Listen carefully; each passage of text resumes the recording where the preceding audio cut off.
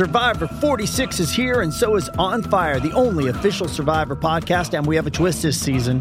The winner of Survivor 45, Dee Valladares, will be joining us every week. We're going behind the scenes of the biggest moments, the how and the why things happen, and the strategy and analysis you can only get from someone like me, a Survivor winner. Listen to On Fire, the official Survivor podcast, wherever you get your podcast.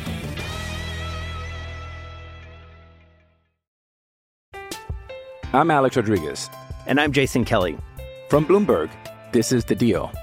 Each week, you'll hear us in conversation with business icons.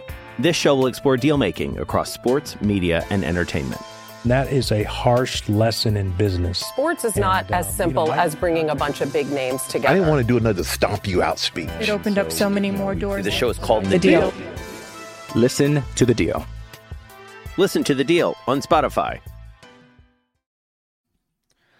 What's going on, you guys? Welcome back to the Neighborhood Podcast. One of the hosts of the podcast. My name is Kyle Dabro. What's going on, everybody? Kevin Valentin here on the half of the podcast. Happy Sunday, bro. Yes, sir. Kev, it's just that time of the year, my guy. Trust me. I know those allergies are hitting hard. I went through it bad on Friday, and I know this is going to be a touch and go thing for the next couple of weeks. So, hopefully you guys are able to bear in mind with the both of us, because just because Kev is going through it right now, it doesn't mean that I won't go through it next week or this episode at some point before we finish up. I mean, it could flare up out of nowhere. So, just be patient with us. We'll try to be as quick as we can, because I just don't want Kevin to suffer through an hour and a half of an episode. So we'll do what we can in this episode to just make it as quick as possible. But Kev, I got a couple topics to go over. We had a busy weekend in the realm of sports. Are you ready to go over these topics? Absolutely. All right. So first things first, we will go over the John Morant situation. If you guys hadn't seen it, he posted an Instagram live video where he was displaying a gun that he carries for personal protection in a club sometime around like 2 or 3 o'clock at night. It was a rather late situation. And we'll talk about the suspension that he received from the Grizzlies. He's only serving a 2-game suspension, and we'll just dive into it, the whole situation from beginning to end. After that, we'll kick it to a really competitive game that we saw in the Western Conference this past weekend. We got to see Kyrie and KD go at it on different teams this past weekend. Obviously, with Kevin Durant playing with the Phoenix Suns, Kyrie Irving playing with the Dallas Mavericks. The Suns etched a very close win against the Mavericks on Sunday. It was a really competitive game. It was back and forth, but the Suns were able to get a pretty big road win against the Mavs and got a little chippy towards the end of it. So we'll talk about whether or not there's a growing rivalry between these two teams. Obviously, there's a little bit known about these teams because of how the playoffs ended for the Suns last season when they got smacked by the Mavericks in Game 7 in the second round of the playoffs.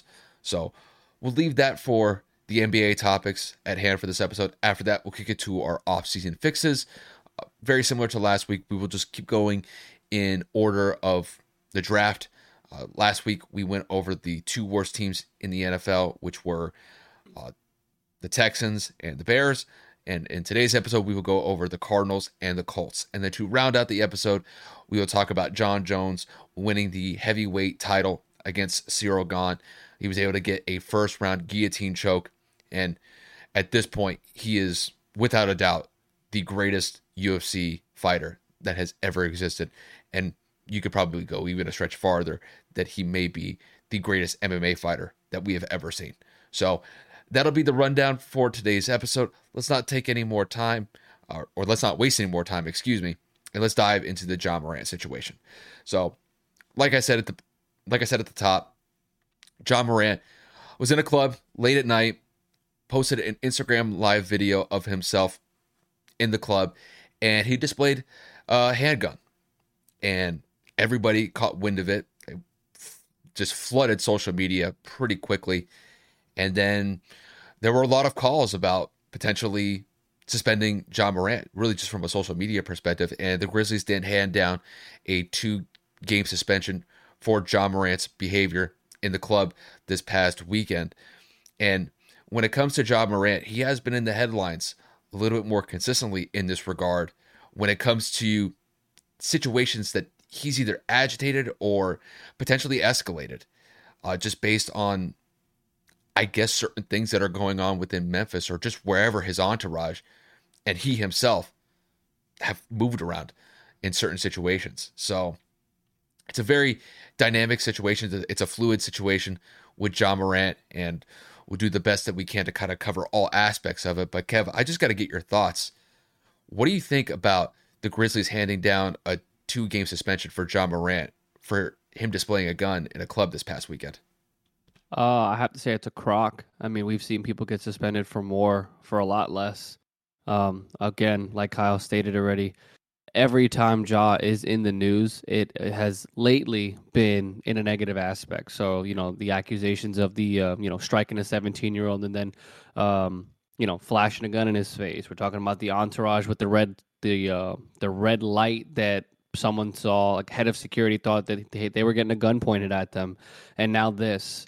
It's a string of issues. It is a string of nuances every week, it seems, with Ja Morant. And Shannon Sharpe has touched on it. Stephen A. Smith has touched on it. Multiple NBA players have touched on it.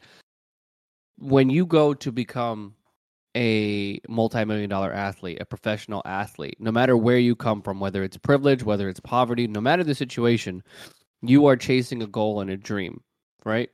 For those that are coming out of negative situations, it is to get out of something. It is to leave an area. It is to put a lifestyle behind you. But for Ja Morant, it seems like he wants to bring that entourage or that lifestyle with him. He wants to carry on that persona of sorts.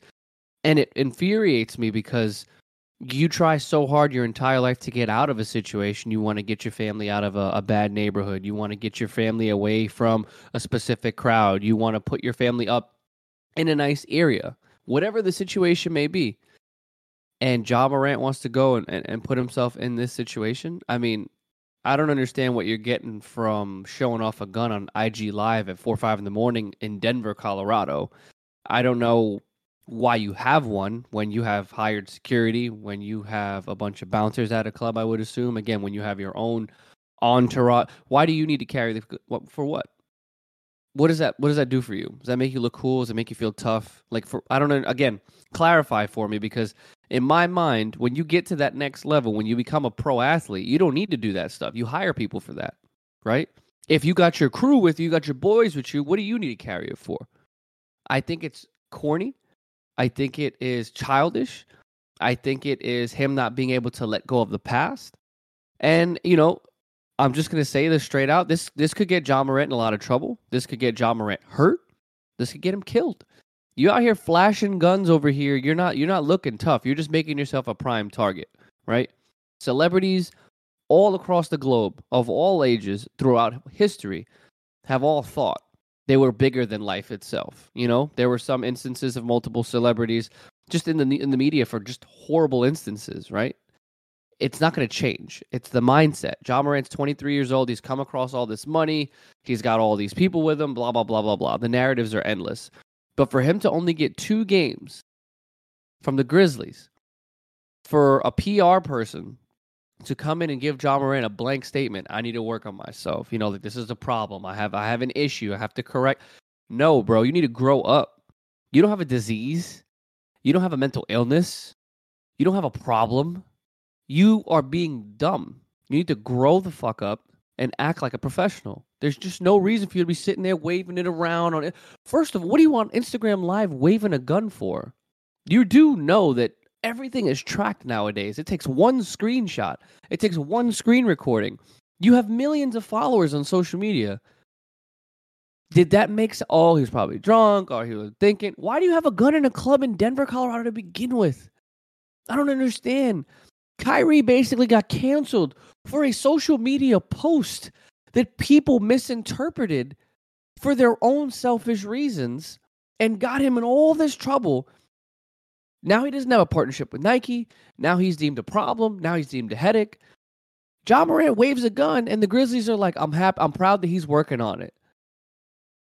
Nike comes out and says, we're happy that he's owning up to his... No shit, he's owning up to his fault. It was the gun in his hand. It wasn't his friend in the background. It wasn't his dad in the back. It was him on his Instagram. I don't get it. You cut ties with players for less, and now you're going to sit here and back a guy that's just waving around a gun and in the media for all the negative all the wrongdoings. I don't get it. I feel like Ja Morant just wants to throw away his life, doesn't care, and I hope all his sponsorships get taken away. I don't give a shit, bro. I really don't care if you're on Powerade. Nike's got a new Nike sponsor athlete, which is hysterical because Kyrie leaves and then Ja Morant gets a shoe, but that's neither here nor there. The point of what I'm getting at is when you make mistakes over and over and over and over and over, it's like the old saying goes, fool me once, shame on you, or fool me once. I don't even fucking remember the saying. Because I always get the stupid quote from George Bush in that Jay-Z song, that J. Cole song. I'm fed up with the excuses people are giving athletes, but we're seeing regular people get incarcerated for less. We're seeing regular people get booked and canceled and banished for just verbal words. A celebrity goes and posts a whole reel, Instagram live, recording video of him with a firearm, and he gets 2 games. Come on, we got to do better than that. That's just ridiculous. Ja Morant needs the book thrown at him, needs to be punished, needs to be reprimanded, and he needs to feel it. 2 games ain't shit. He is going to literally come into a over $200 million contract next season. Do you think he's going to care about 2 games this year? No. And him deleting social media just means he's going to do it without other people seeing. Come on. It's dumb. I'm sorry I've gone on a rant. I've had a lot of pent-up aggression towards this whole thing for the last couple of days, and I stand by what I said. If you're going to make immature decisions like that, you think there's not going to be any repercussions? I hope they take away all his sponsorships and Ja loses it all. Clearly, you're not appreciative of the great opportunity you have in front of you because you want to flex and pretend to be something that you're not. That's just not the way to go about it. Kev, I'll finish the quote for you. It's fool me once, shame on you. Fool me twice, shame on me. Yeah, that one. There you go. But no, Kev, I think you hit the nail on the head when it came to this. Ja Morant needs to grow up, and honestly, it is plainly that simple. Ja Morant, like you said, Kev, he has a great opportunity, and he's taken advantage of it. Simply just because you look at the contract extension that he was able to obtain from the Grizzlies. It's massive. And it looks like in this situation that more than likely alcohol was at play. And when it came to him displaying his gun on Instagram Live, everybody within literally seconds of seeing that, it started flooding social media. And then basically by the morning, people were basically calling for him to get suspended based on that. And when it comes to Ja Morant, just from a personal perspective, I don't necessarily mind the idea of him carrying a gun for personal protection. You could have concealed carry permits. Like, it's not necessarily like the worst thing in the world. Like, if you want that for personal protection, go right ahead. There's a big difference between having a gun on you for personal protection and using it if you need to use it in a very serious situation. And then there's a huge difference between literally just flashing a gun on Instagram Live for clout, saying I got it like that, essentially. Dude, what are you doing? Come on, bro. You're better than that. I understand that he's 23 years old, but you're just better than that. And when it comes to the suspension that the Grizzlies handed him, it's a joke. Because, Kev, let's just be honest here for a second. Had this been you or me and our work had found out that we were flashing a gun on social media, we lose our jobs.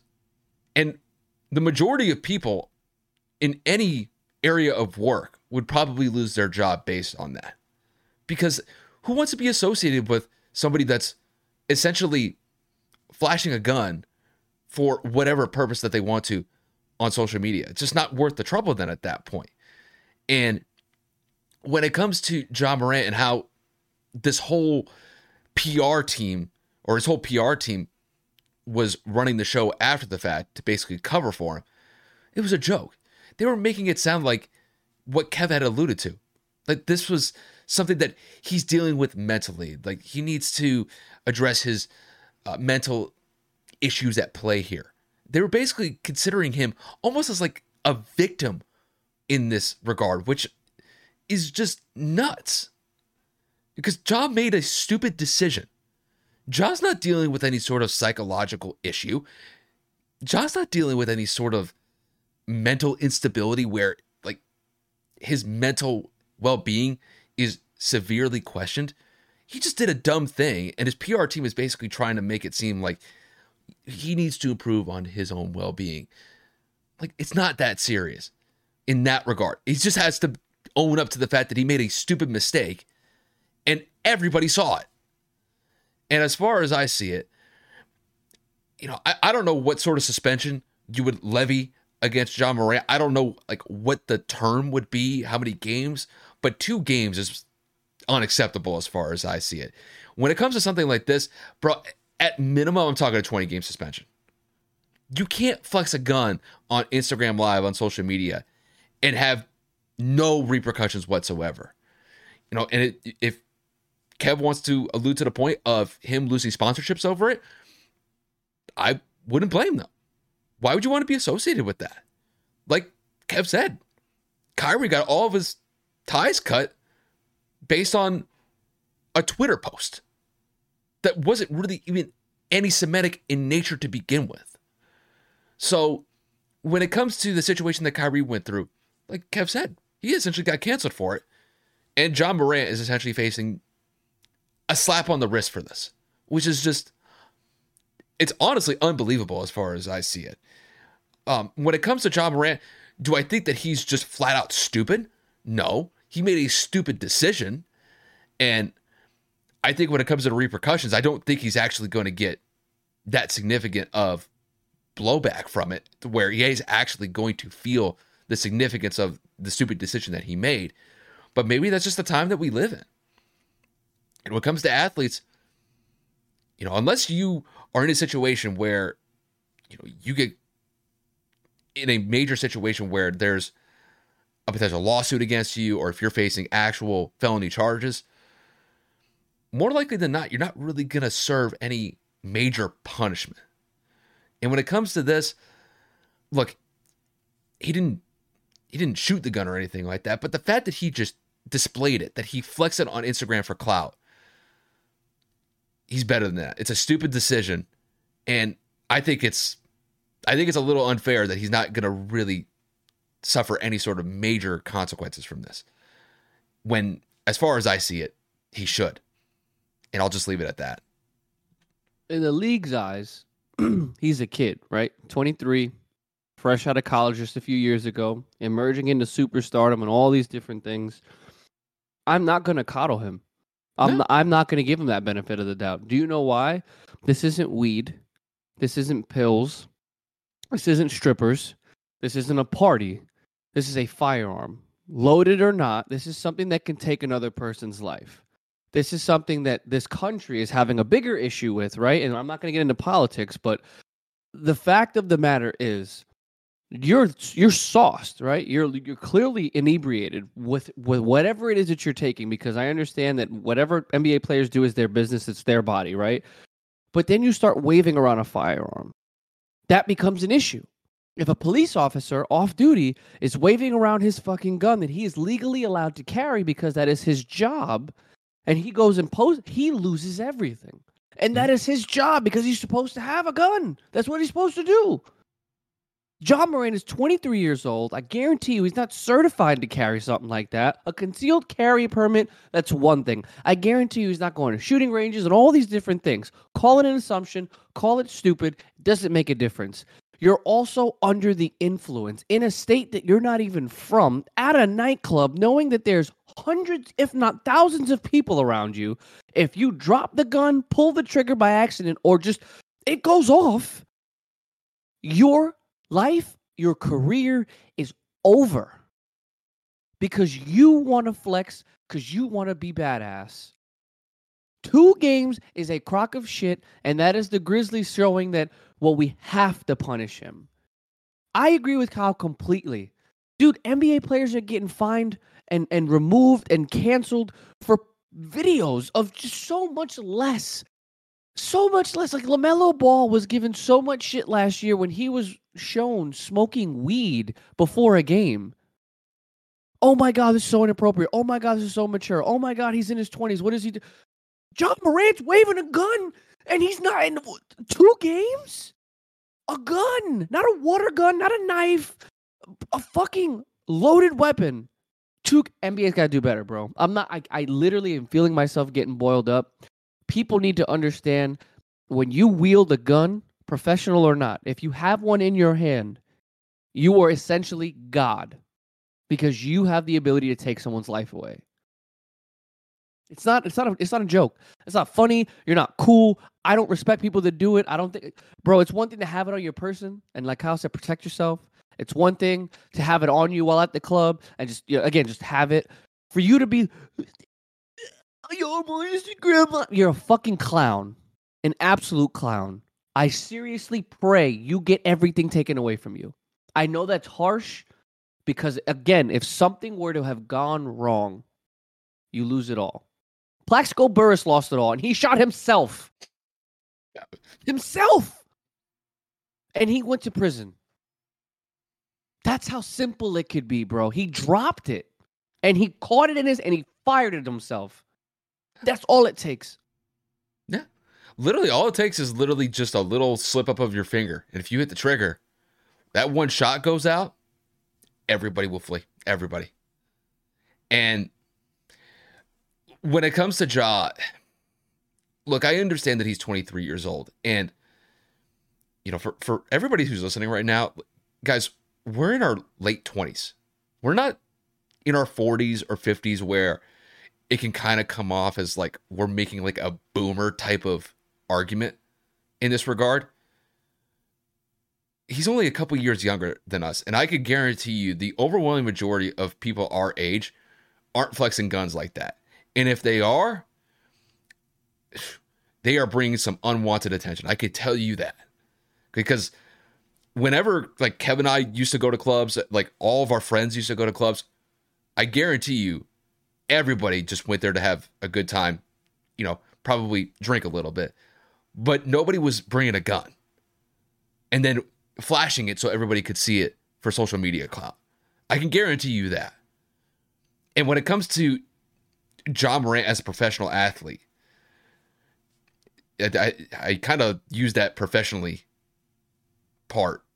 I tried with a little bit I tried a little bit there because that professional part is up in question right now.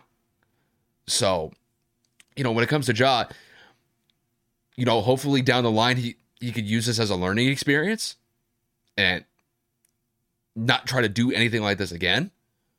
But when it comes to this situation, Kev, this was so avoidable. But it's social media clout, bro. And I guarantee you, just because he got rid of his social media accounts, like you said, all it takes is literally one person to just put up their phone. And if he's in a club somewhere and he's getting sauced and he's flashing it around again, that's all it takes. And to me, when you're in a situation where, like you said, Kev, you're a multimillionaire. You are the breadwinner of your family now. Not only do you have to take care of yourself, but there are people that you're around that you're taking care of. And when you're in a situation where you're putting that in danger or you're putting that in question, you're more responsible than just yourself in that situation. But people lose sight of that, especially when alcohol is at play there. And I think when it comes to the punishment that Ja is going to receive because of that, bro, that is a joke. And I think a lot of it has to do with the fact that I don't think the NBA wants to look like they're too harsh in this situation. When I think in this case, guarantee he shoots somebody by accident or on purpose. It's a whole different narrative. Yeah, because in this case, he didn't shoot the gun. Had he by mistake, then it would have been like, okay, then we have to do something about that. Shouldn't have to come to that point, bro. That's what I'm saying. It really shouldn't. It's crazy to me. It's just two games, and it didn't even come from the league office. Crazy. So I can't wrap my brain around it. And I know we're talking about it for a while, but people need to understand the severity of the situation, man. Like Kyle made the perfect point. If it's me or Kyle, bro, we're fired on the spot. on the spot. And we're getting locked up. Because I don't know about you. I don't got no concealed carry permit. So if I'm waving around a gun on social media, my job finds out, I guarantee you someone's going to be knocking on my door. Even the people that carry just regularly, who have a concealed carry permit, Kev, I guarantee you, every single one of those people do not do what Ja did. They don't flex their guns on Instagram or social media for clout. That's the last place you want to be on when you got a firearm on you. You know the last person that tried to do that was Aaron Hernandez. And look how it ended for him. And my question to Ja would be simply this. You want to go down that route, bro? Because we have an example with Aaron Hernandez. Look where it ended with him. Couldn't leave that life behind him. He got hit for murder. He was allegedly involved in a double murder. And then goes to prison. And then he hangs himself. If that's the life that Ja wants to go down, that's his choice, bro. I'll tell you right now, though, dude, you got to leave that in the past. It's not worth it. You have potential to make hundreds of millions of dollars in your NBA career. And you're going to potentially throw that away because of gun shit? Because you try to act hard in the streets? Bro, you got to let that go. And trust me. The worst part is and trust he's got a kid, dude. He's got a whole ass daughter to take care of. And trust me, I guarantee you this. Ja is not a gangster like that. Ja doesn't move like that. And I tell you what, if you were to go down in the hood with guys that have really kind of been through it, they would look at somebody like Ja like, come here, young buck. It's like, you ain't that. You are not that guy. And honestly, if you want to be that guy, then you're going to get into some situations that the majority of people don't want to go through anyway. And I guarantee you, Ja's not like that. Ja's not built like that. Bro, I remember I saw a Twitter post the other day where they were kind of doing a comparison. They were using the 8 Mile track where Eminem was battling against somebody. Yeah, I know something about you. Yeah. It was the final battle against Papa Doc. Yeah, you went to Cranbrook. That's a private school. I mean, Ja's like a really good situation to begin with. The fact that he would want to potentially throw that away is just nuts to me. And over nothing. Like, this ain't it, bro.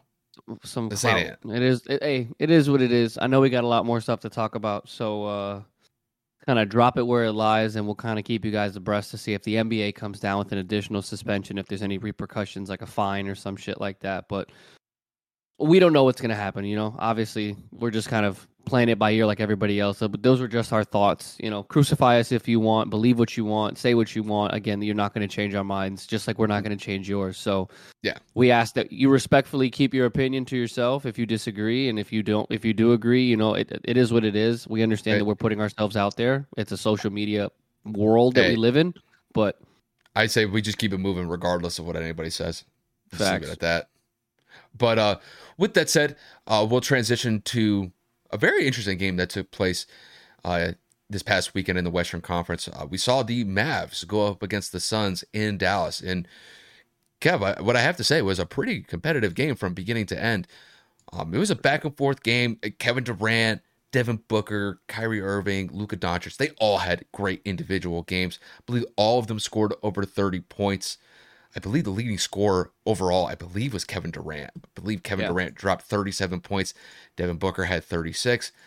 And then when you look at the Mavs, Kyrie Irving had 30. Luka Doncic had 34.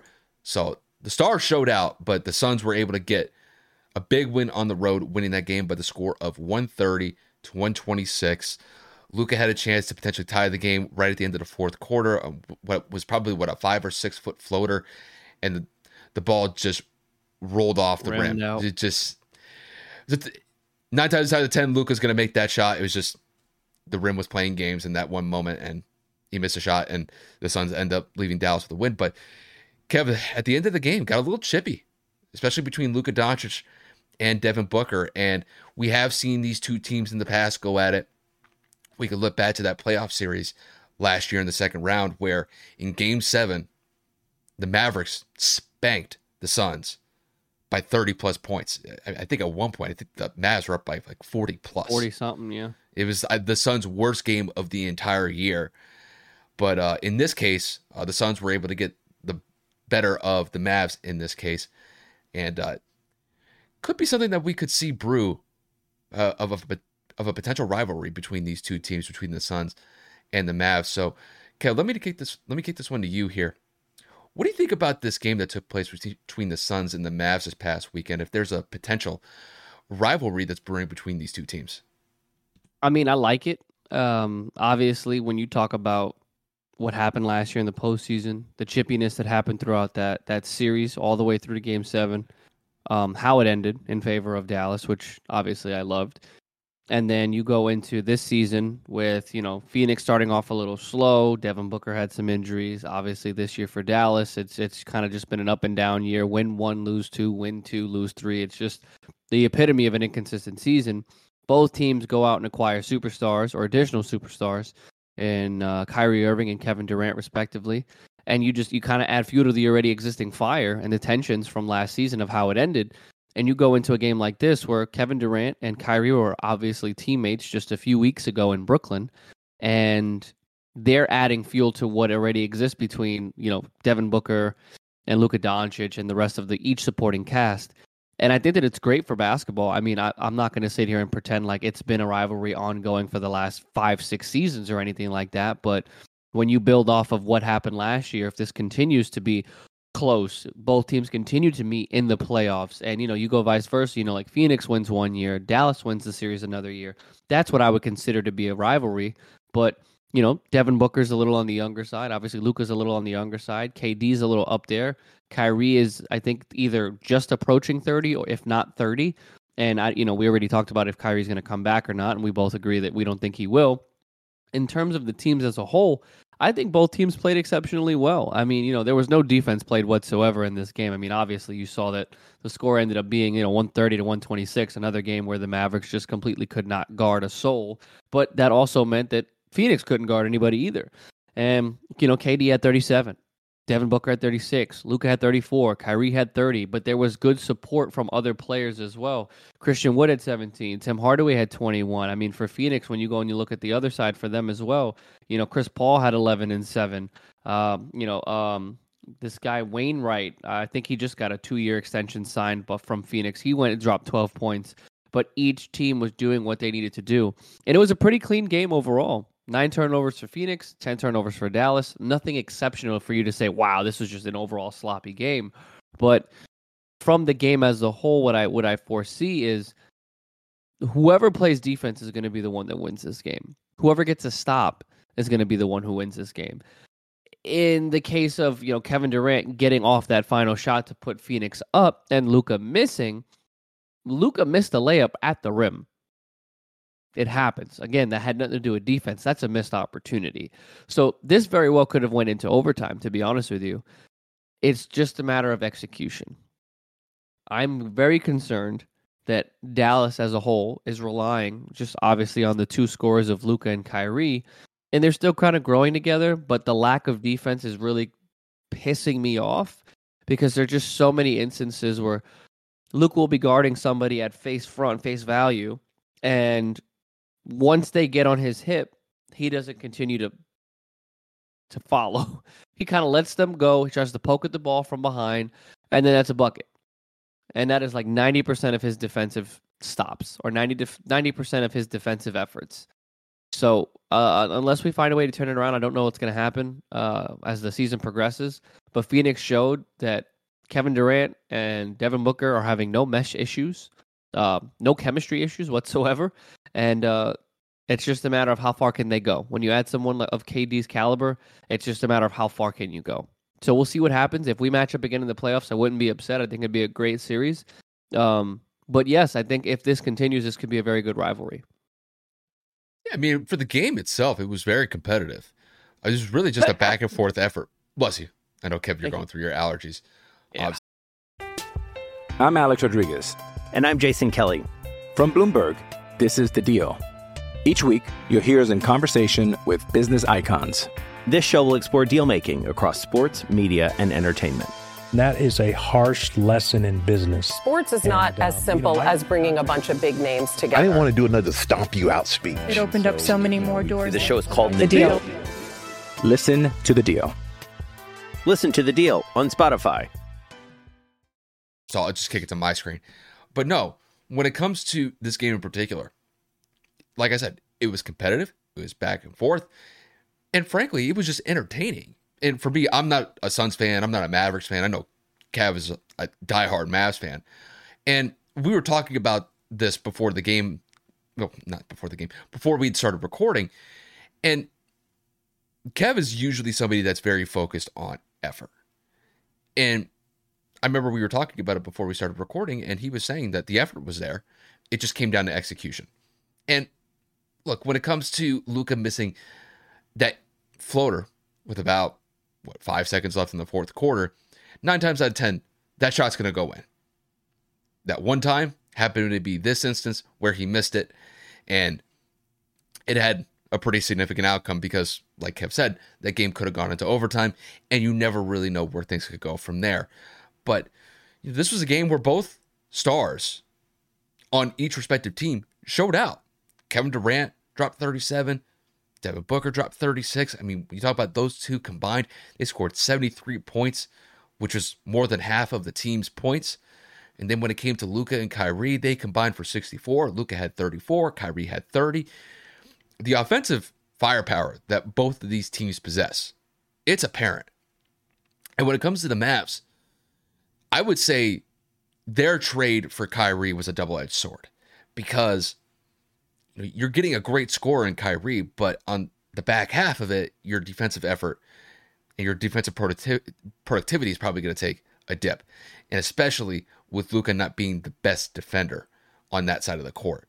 So, and a lot of the games that Dallas has played since acquiring Kyrie have been in this manner where they're losing these really close, sometimes one-possession games that could be decided by a potential game-winning shot, and they're just falling on the wrong side of the decision, or of the result, I should say.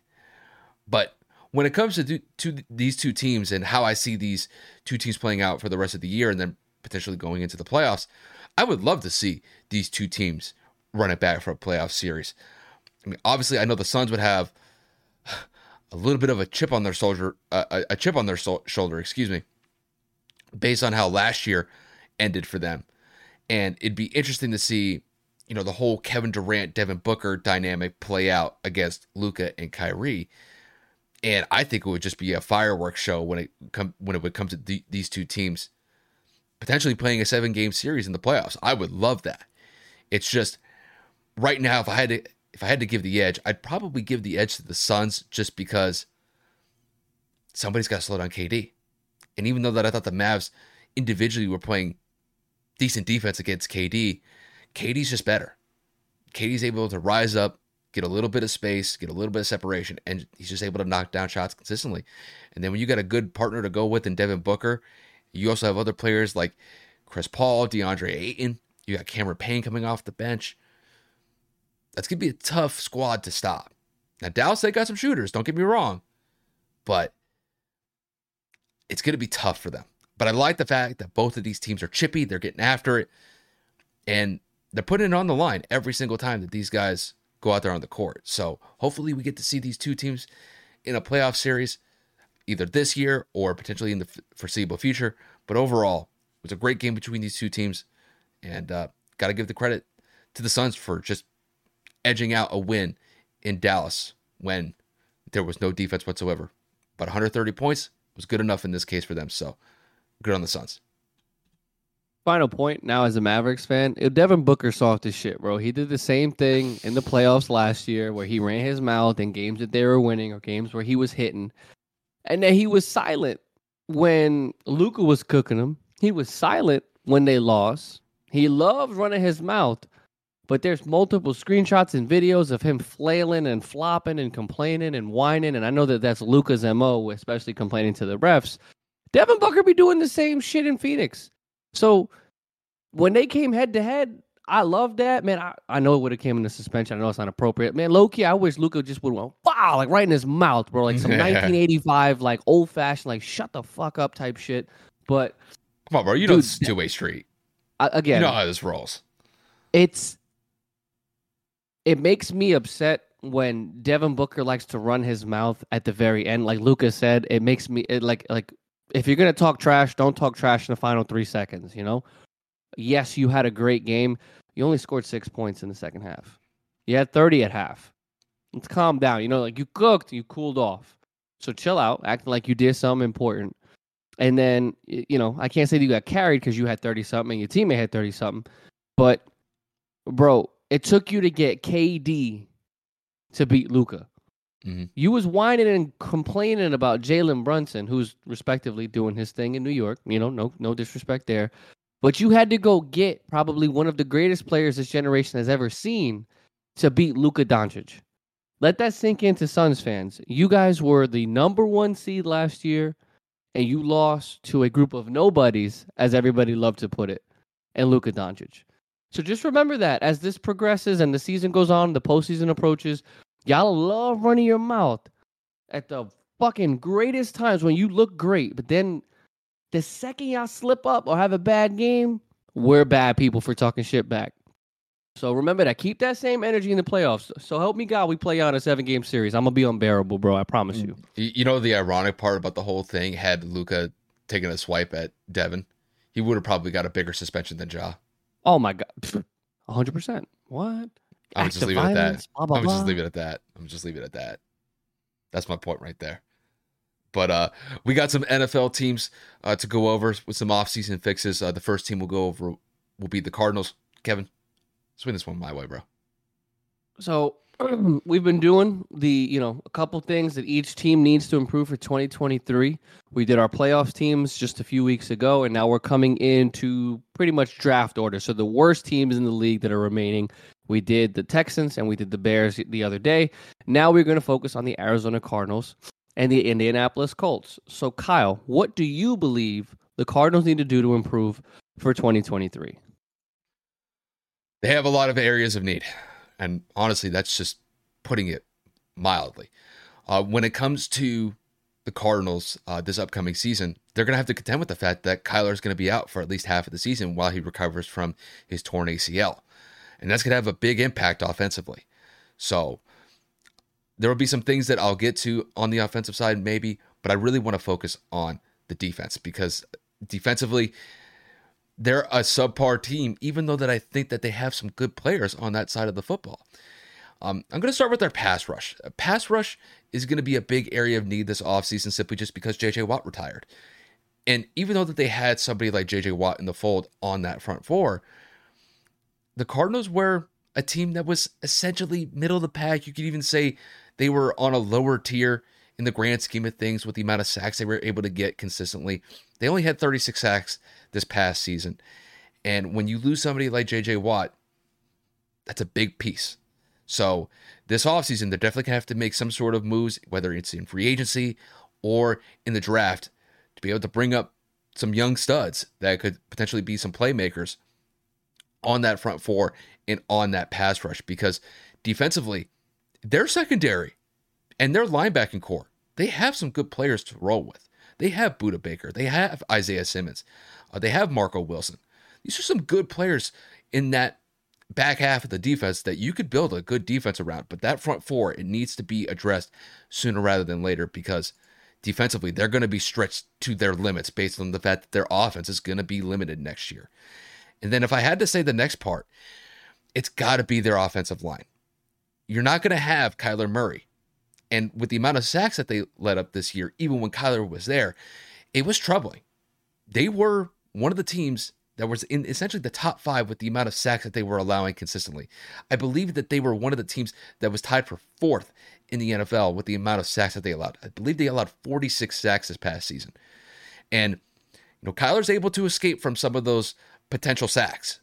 So now that you're going to have somebody like Colt McCoy or Trace McSorley or David Blau as your starting quarterback for the first 2 months of the season, the offensive line is going to be a major key area to focus on because if they're losing that battle on the line of scrimmage consistently, you're not going to be able to pass the ball effectively. James Conner's not going to be able to run the ball effectively. And offensively, they're going to be stagnant. when it comes to the Cardinals, just relatively speaking, they are just a subpar team. Last year did not work out well for them in any way, shape, or form, and it went bad to worse once Kyler got hurt. So the margin of error when it comes to the Cardinals is slim to begin with, and it could even be slimmer based on how the first 2 months of the season go. Because at this point, the quarterback spot is iffy, their offensive line is iffy, and if they don't play up to their standards, or even a better standard than what they had this past year, it could be a repeat result of what this past season was. So I'll leave it at that. I know he's got some other things to attend to with the Cardinals, so I'll let him have the floor. So Kyle already alluded to some big points, right? And I would say, just to add a simple third point here, you have to find a way to manage the season. Kyler Murray's going to miss anywhere from 8 to 12 games. There's no estimated timetable, but obviously with him being hurt towards the end of last season, or the back half of the second half of the season last year, usually an ACL recovery is anywhere from 8 to 12 months. Obviously 8 months being like record time, like Adrian Peterson coming back in ridiculous historic pace. But for Kyler Murray, with his mobility, the position he plays, and of course, size, weight, and all that, he's not exactly somebody that's built to take hits like an Adrian Peterson. So I would say that Kyler Murray is going to miss a good chunk of the season, which means that you are going to have to find ways to win without him. You are going to have to find a way to go at least, I would say, 500 to be competitive in the NFC West. You can't afford to lose every single game. And because if you do for that, then Kyler doesn't come back next season. Why risk hurting your franchise quarterback if you guys are 2-6, 2-8? It just doesn't make sense, because again, the season at that point is a wash. If Arizona wants to remain competitive, you have to find a way to win games without him. Whether that is you signing a veteran quarterback to just hold on, whether you're developing a quarterback that you currently have on your roster. I don't exactly know what Arizona has planned, especially with new head coach Jonathan Gannon, him being a defensive-minded guy. I don't necessarily have any clue as to what direction they're thinking about going for the future, but Arizona's already got some big glaring pieces to have to improve upon. Like Kyle said, defensive, offensive. As an overall franchise, you got to win games to remain competitive. Otherwise, this is 100% going to be another wasted season. And I know this is something that Kev gets a lot of joy over. So be very interesting to see how this goes. But we got to talk about the Colts. Just to kind of give you guys a rundown with the Colts. The Colts were a disappointment this past season. I know Kev had even questioned whether or not that he should even follow the team anymore as a fan of the team. Fortunately for him, he found his way back to the Colts, and we'll see how things go this year. They have a new head coach. They could potentially have a new quarterback on the way. So things will be very interesting for Indianapolis this upcoming season. So, Kev, I'll kick this one to you. What do you think the Colts need to do this offseason to be better than what they were this past season? Well, I mean, glaring massive hole. How surprised it's going to be the quarterback position. Haven't had one since Luck in 2018. We've kind of been a revolving door there, as well as a pit stop and nursing home. And it's gotten to be a little bit of a burden for me as a fan. As you can see, that helmet back there is a signed Andrew Luck helmet. That is my guy. That's my favorite Colt outside of Peyton Manning. And, we did him a disservice and couldn't keep him healthy. So we have to bring someone into the fold, and we have to develop them. And with the number 4 overall pick, obviously at that point, whether or not we trade up with Chicago, trade up with Houston, it makes no difference. I know that our pick is going to be a quarterback. So whether that is Stroud, whether that's Levis, Bryce Young, whatever's available, I am deliberately leaving Anthony Richardson out of that equation, and I will get into why a little bit later in our next segment. Just trust me, I have stuff in the tank for that one. The Colts definitely need to work on finding a way to just mitigating all of the issues that we have, which is mainly on the offensive side, and that starts with the quarterback. Second for me is going to be weapons. We have Jonathan Taylor, Jelani Wood, a couple of solid younger tight ends as well. We need some receivers outside of Michael Pittman Jr. We don't necessarily have anybody out there. I mean, I know we drafted Alec Pierce last year. I know that Ashland Doolin has stepped up in a different role. I know we've had some undrafted free agents kind of come in and play decently, but we do not have a big playmaker. We do not have someone that's going to go out there and go get a touchdown, someone that you can throw the ball up to and they can come down with it. Yes, Michael Pittman is 6'3". Yes, he's got an incredible vertical. Yes, he's very physical. outside of Michael Pittman, we don't have anybody legitimate. And if we're being honest, Michael Pittman on most other teams would be a number 2 or 3 receiver. He's not a definitive number 1. So we're going to need to build that wide receiver core. We've had to do that for years, and I'm tired of the plugs. I'm tired of the temporary Band-Aids. We need a definitive wide receiver core. Because without that, our young quarterback is going to have no targets to throw to because our wide receivers can't create separation. So for me, the biggest 2 glaring issues on the offensive side of the ball, got to have a quarterback, and you got to deepen and strengthen the wide receiver room. And for me, I really only have one more point to go over, and that would be the offensive line. Because, Kev, how many times when you looked at that offensive line, they were getting just absolutely destroyed on the line of scrimmage?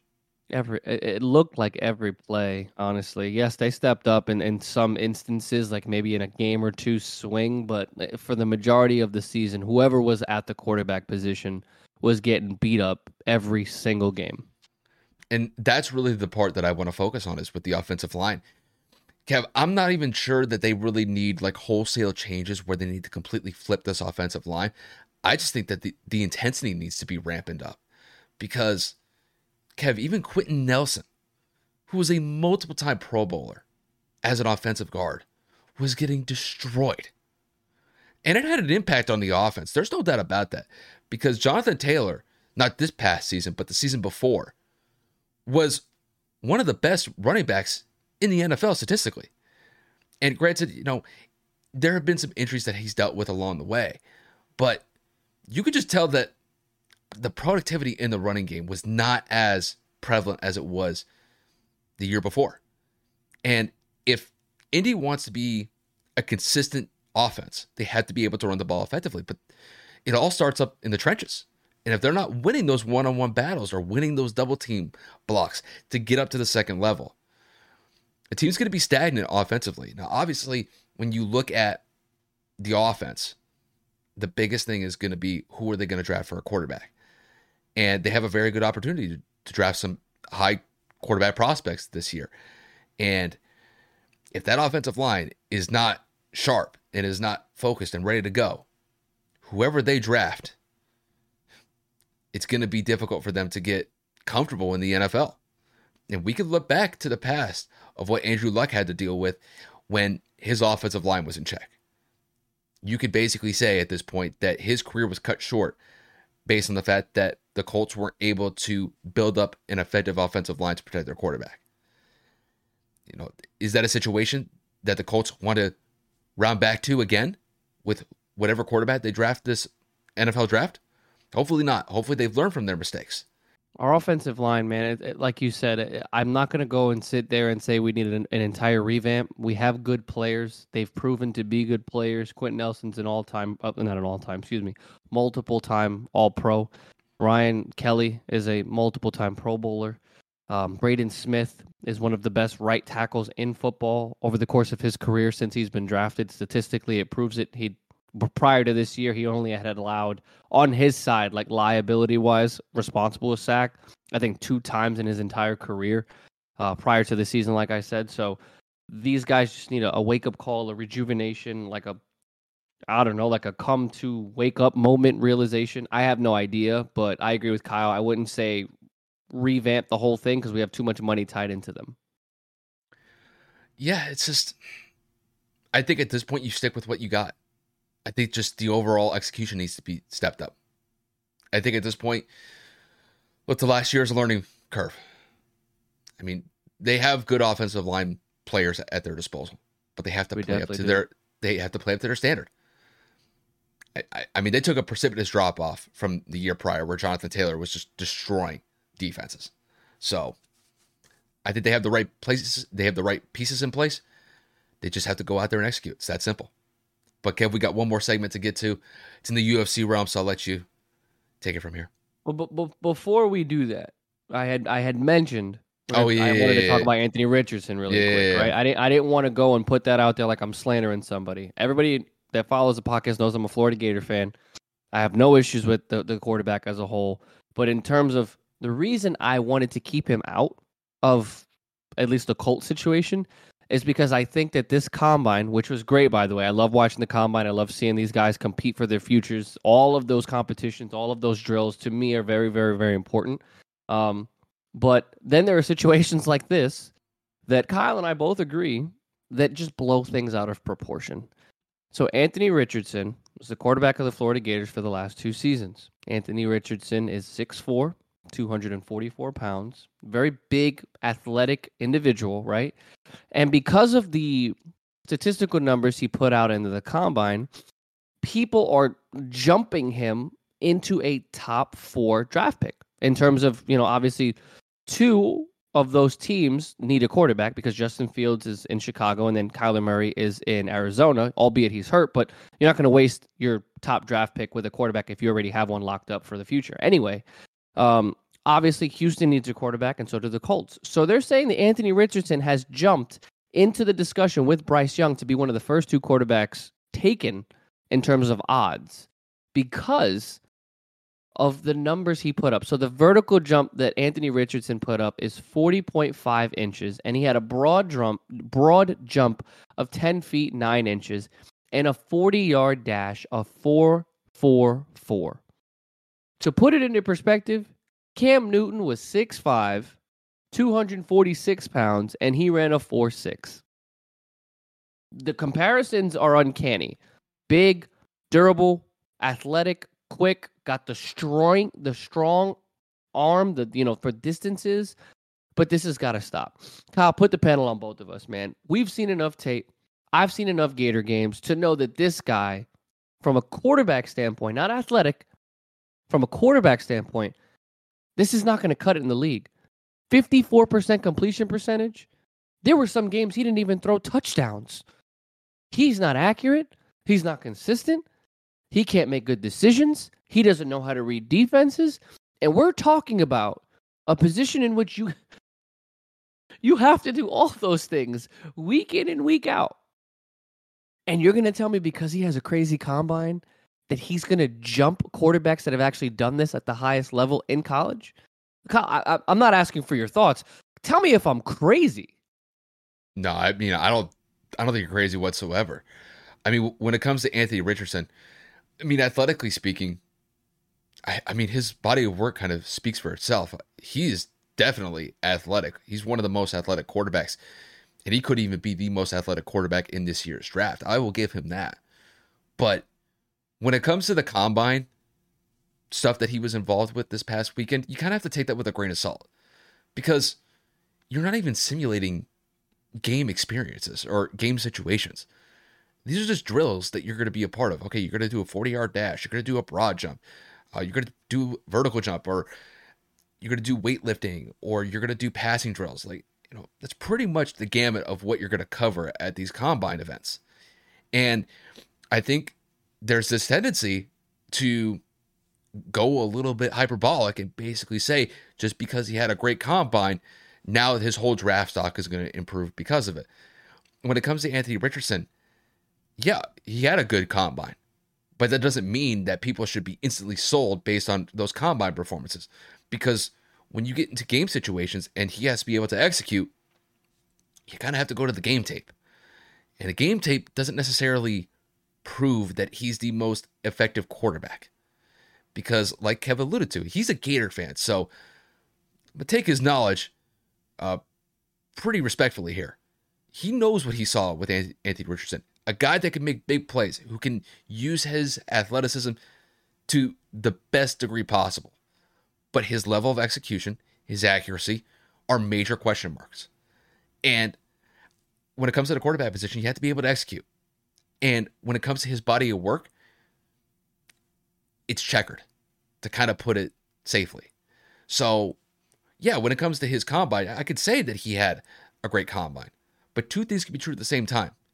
Combine was good, but guess what? I'm still not sold on him being that guy that can transition from a great combine to a guy that can go to playing on Sundays and light it up consistently when the body of work doesn't say that. So, I don't know. I think people are going a little bit too hyperbolic for me based on this one combine that Anthony Richardson had. You could just basically put it in this box, you can compartmentalize it and say, yeah, he had a good combine. But outside of that, that's pretty much where I would leave it at. Because when it comes to his game performances, things that you typically look at in a quarterback that you need to see play at a high level, he doesn't necessarily check all those boxes. So it'd be interesting to see where he gets drafted when the draft comes up in April. But to give him a little bit of credit, I thought he had a good combine performance, but I think that's where I'll basically leave it at. It's prisoner of the moment for me. Yeah. I'm not going to sit here and pretend like those numbers didn't shock me. You know, like I know he's athletically gifted. I understand that he has the arm strength, and I understand he is a project quarterback. He's someone that's going to need to develop with the right coaching staff, with the right quarterback in front of him that's going to teach him. But for you to jump these quarterbacks that have continuously produced at a good level in college, like Bryce Young won a Heisman, for God's sake. CJ Stroud was in the college football playoff. Obviously, you have Will Levis, who plays in the SEC and led the Wildcats to, I think, their first ever double-digit win season, and God knows how long, if I remember correctly, just 2 years ago. And he played injured this year, and he still found a way to kind of keep Kentucky relevant in the SEC. Anthony Richardson ain't do nothing this year. I think he had more turnovers than he had touchdown passes. Granted, he had a lot of rushing scores and he had a lot of rushing yards. Yes, he beat Utah and he played in the competitive SEC like we already know. But for you to go top 10 even, for you to be a first-round quarterback, you got to be ready to win right now. You got to be ready to play. Mm-hmm. He's not. He's got at least 2, 3, maybe even 4 years of development until he can accurately put himself in this situation to say, I'm ready to compete for a starting job. Until you show me you can hit the slant 10 out of 10 times, not just in practice, in game, bro, you throwing to receivers in the combine is the stupidest thing ever. There's no defense. There's no pass rush. We said the same thing about Zach Wilson a few years ago when he made that crazy throw on his pro day. There was no circumstances to tell me that was going to be impressive. Nothing that was going to indicate you were going to be a professional quarterback at the highest level. So I love the combine for me personally, like I said. And as a Gator fan, I'm happy he showed out and improved his draft stock. But with my team being in this conversation as a team that may take him, yes, Shane Steichen is a brilliant offensive mind who has developed quarterbacks. But he has a 6-year contract, and we have a win-now defense. We don't have time for a project. The Colts have been mediocre, and we're aging our superstars every year we waste. Quentin Nelson's not getting younger.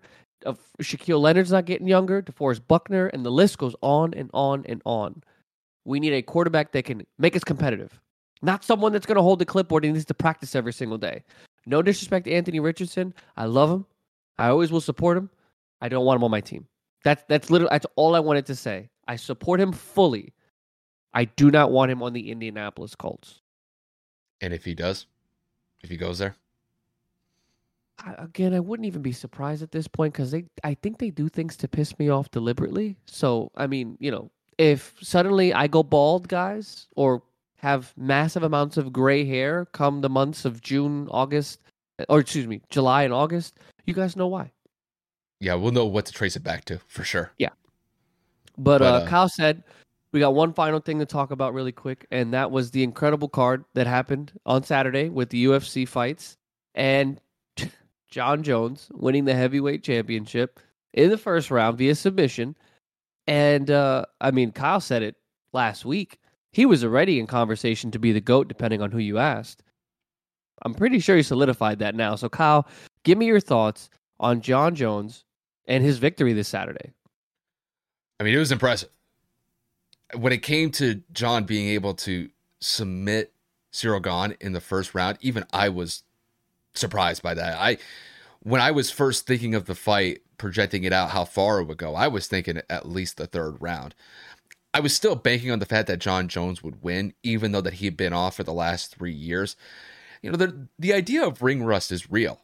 And even in the fight against Cyril, you could tell that he's a little rusty. Some of his punches, he overextended a little bit, definitely showed that when you've been out of the cage for 3 years in a real situation compared to just sparring or training sessions, it could be apparent. But the fact that John was able to get that takedown and then get into a position where he was able to get that guillotine chokehold, man, I remember we were watching the replays live after John had got the submission. Man, we saw that he was making the adjustments. He was trying to get in the right position. And then once he got that arm underneath Cyril's chin, game over. I mean, Cyril was tapping within a second after John had got the right position. So when it comes to John, incredibly impressive performance as far as I see it. Like I said last week, had he beaten Cyril Gane, it would have been undeniable that he's the greatest UFC fighter ever. And you could essentially say the same thing for maybe being even the greatest MMA fighter at this point. You know, the fact that he was able to dominate the light heavyweight division for as long as he did, and then takes 3 years off, he goes to the heavyweight division and he knocks out the number one contender, or submits the number one contender in the first round, in the first 2 minutes. He's just on a different level. And when it comes to Jon Jones and his future in the heavyweight division, next guy that he's going to go up against is going to be Stipe Miocic. And Stipe is arguably the greatest heavyweight in UFC history. And with Jon Jones having one fight in that heavyweight division underneath his belt, no pun intended, that's going to be a good challenge for him, because Stipe has been in that division for years. And he's gone up against some quality fighters, and he's been through some wars. And there's a very good chance that both Stipe and Jon would be able to fight this year, because Jon didn't really sustain any damage from that fight against Cyril. So when it came to Jon, this was the best case scenario for him. He was able to get this win effectively and decisively, and it sets him up for a really good Stipe fight, probably around July. So more than likely, he'll take the next couple months to be able to train against Stipe. I wouldn't be surprised, knowing how thorough Jon is. He may have already prepared for Stipe well in advance before this potential fight could even take place. So when it comes to Jon is going to be extremely focused when he goes into his next camp against Stipe, which is more than likely going to be announced at some point in the next couple months. But I imagine that Stipe's he's gonna have his hands full against Jon, because Jon is not somebody to be trifled with. Even though Jon hasn't fought consistently over the last couple years, the fact that he was able to beat Cyril in the manner that he did, and Cyril being a more active fighter, that's a scary dude you have to go up against. And when you're going up against the GOAT, good luck. So just wanted to say, congratulations on Jon Jones getting the heavyweight belt. It's well deserved. And we'll see what he could do with it from here on out. I didn't watch the fight. I don't really watch UFC. I saw the highlights, and seeing that guillotine choke, it just reminds me, man, I'm a lover, not a fighter. I can't imagine being in the ring with these dudes. Bro, we're talking about gladiator type guys, man. Like, they're massive. And the things that they could do with their bodies, in the sense of like how they're able to contort and hurt some. Kudos to you guys, man, for willingly, like, you have to wake up on some different type of energy. You know how people always make the joke, like, you woke up and chose violence? Like, you got to be that kind of person that just, bro, you willingly are waking up every day and you're saying, I'm about it. Yeah. Every day. And you're okay with getting your ass handed to you, coming home with basically like your eyelids shut. I just saw Creed 3 today, and I know all of it's fake, it's staged, there's contact, but very minimal. And it's like, even seeing some of those scripted or, fake blows, I'm like, ooh, I don't know if I can handle that shit. Then you look at UFC and that's legit, of elbows getting smashed, and bro, no shot. I'm good. I'm good. What's crazy is that Jon could go from that fighter mode, and then within 2 to 3 minutes after winning the fight, Joe Rogan asks him a question, and the first answer that he gives is, "Can I get a Hoya?" Like, it's kind of crazy, like, how he could literally flip those modes so quickly. If he could go from that fighter mode where he's locked in, laser focused, and then once it's over, he's able to compartmentalize and then essentially just go back to just casual interactions.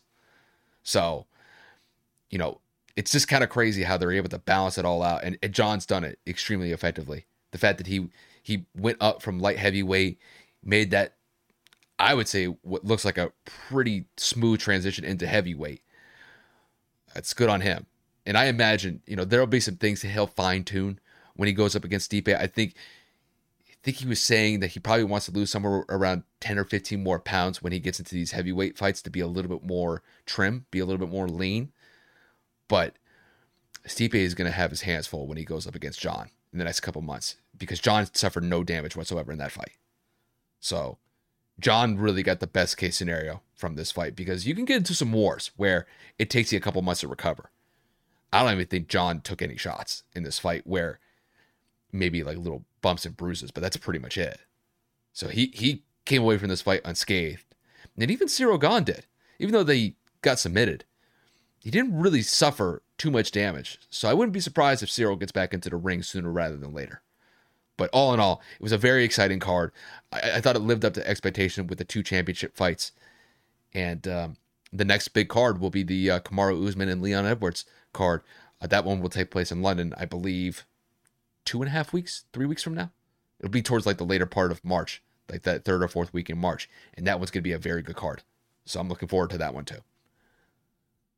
Well, guys, that about wraps it up. I'm sitting here and I'm dying. We're going to kind of I give you credit, bro. I give you credit. I made it. Trooped your way through it, bro. I made it through. I give you a lot of credit. Nothing was going to stop me from recording. Kyle even was able to graciously give me like 20 minutes to kind of close my eyes with a wet cloth, like to just like try to decompress my nose and give my eyes a rest. So again, shout out to my partner, because he deals with the same exact thing that I do, except his is a lot worse because he's got to drive outside and do a bunch of different shit. So, shout out to my partner as always. But that's going to end it for us today. Guys, baseball's coming. Basketball's approaching playoff time. I mean, there's a lot of stuff coming up. Obviously, NFL free agency is a couple weeks away. So sports content, endless. Promise you that. We're going to be here. We're going to be talking about it. We got a lot of stuff coming in the next few weeks. If you're watching us on YouTube, if you're listening to us on the audio platforms, if you're looking through us on social media in general, Twitter, Instagram, TikTok, we genuinely appreciate any and all support we've gotten. And that about wraps it up for today. So, Kyle, bring us on home, buddy. Yeah, just like what Kevin had said, we appreciate you guys tuning in. Whether that's on the audio platforms or watching us on YouTube, we definitely appreciate the support. Like Kev said, we'll have plenty of content coming for you guys over the next couple of weeks with the amount of sports that we cover, and we hope that you guys just continue to support the podcast in the manner that you have. So with that said, once again, thank you guys for tuning in, and we'll see you guys later this week. Introducing the Deep Leadership Podcast. Leadership is a people business. That's the philosophy of your podcast host, John Rennie. As a former submarine officer who spent 22 years leading businesses in corporate America before starting his own manufacturing business, he knows that leadership matters. Deep Leadership is real-world, actionable leadership advice from John and his expert guests. Become a leader worth following. Subscribe today. Electricast. Welcome to Sarah Talk Solutions. Ladies and gentlemen, you've tuned into a bit of a different type of show. I'm Sarah B and I'm your host. You can find me on my IG, which is Aussie_Sarah_LA. I talk about amazing, relevant conversations and topics and what functions that goes on in this magical, wonderful, wonderful city of the City of Angels. My IG, which is Aussie_Sarah_LA. Electricast.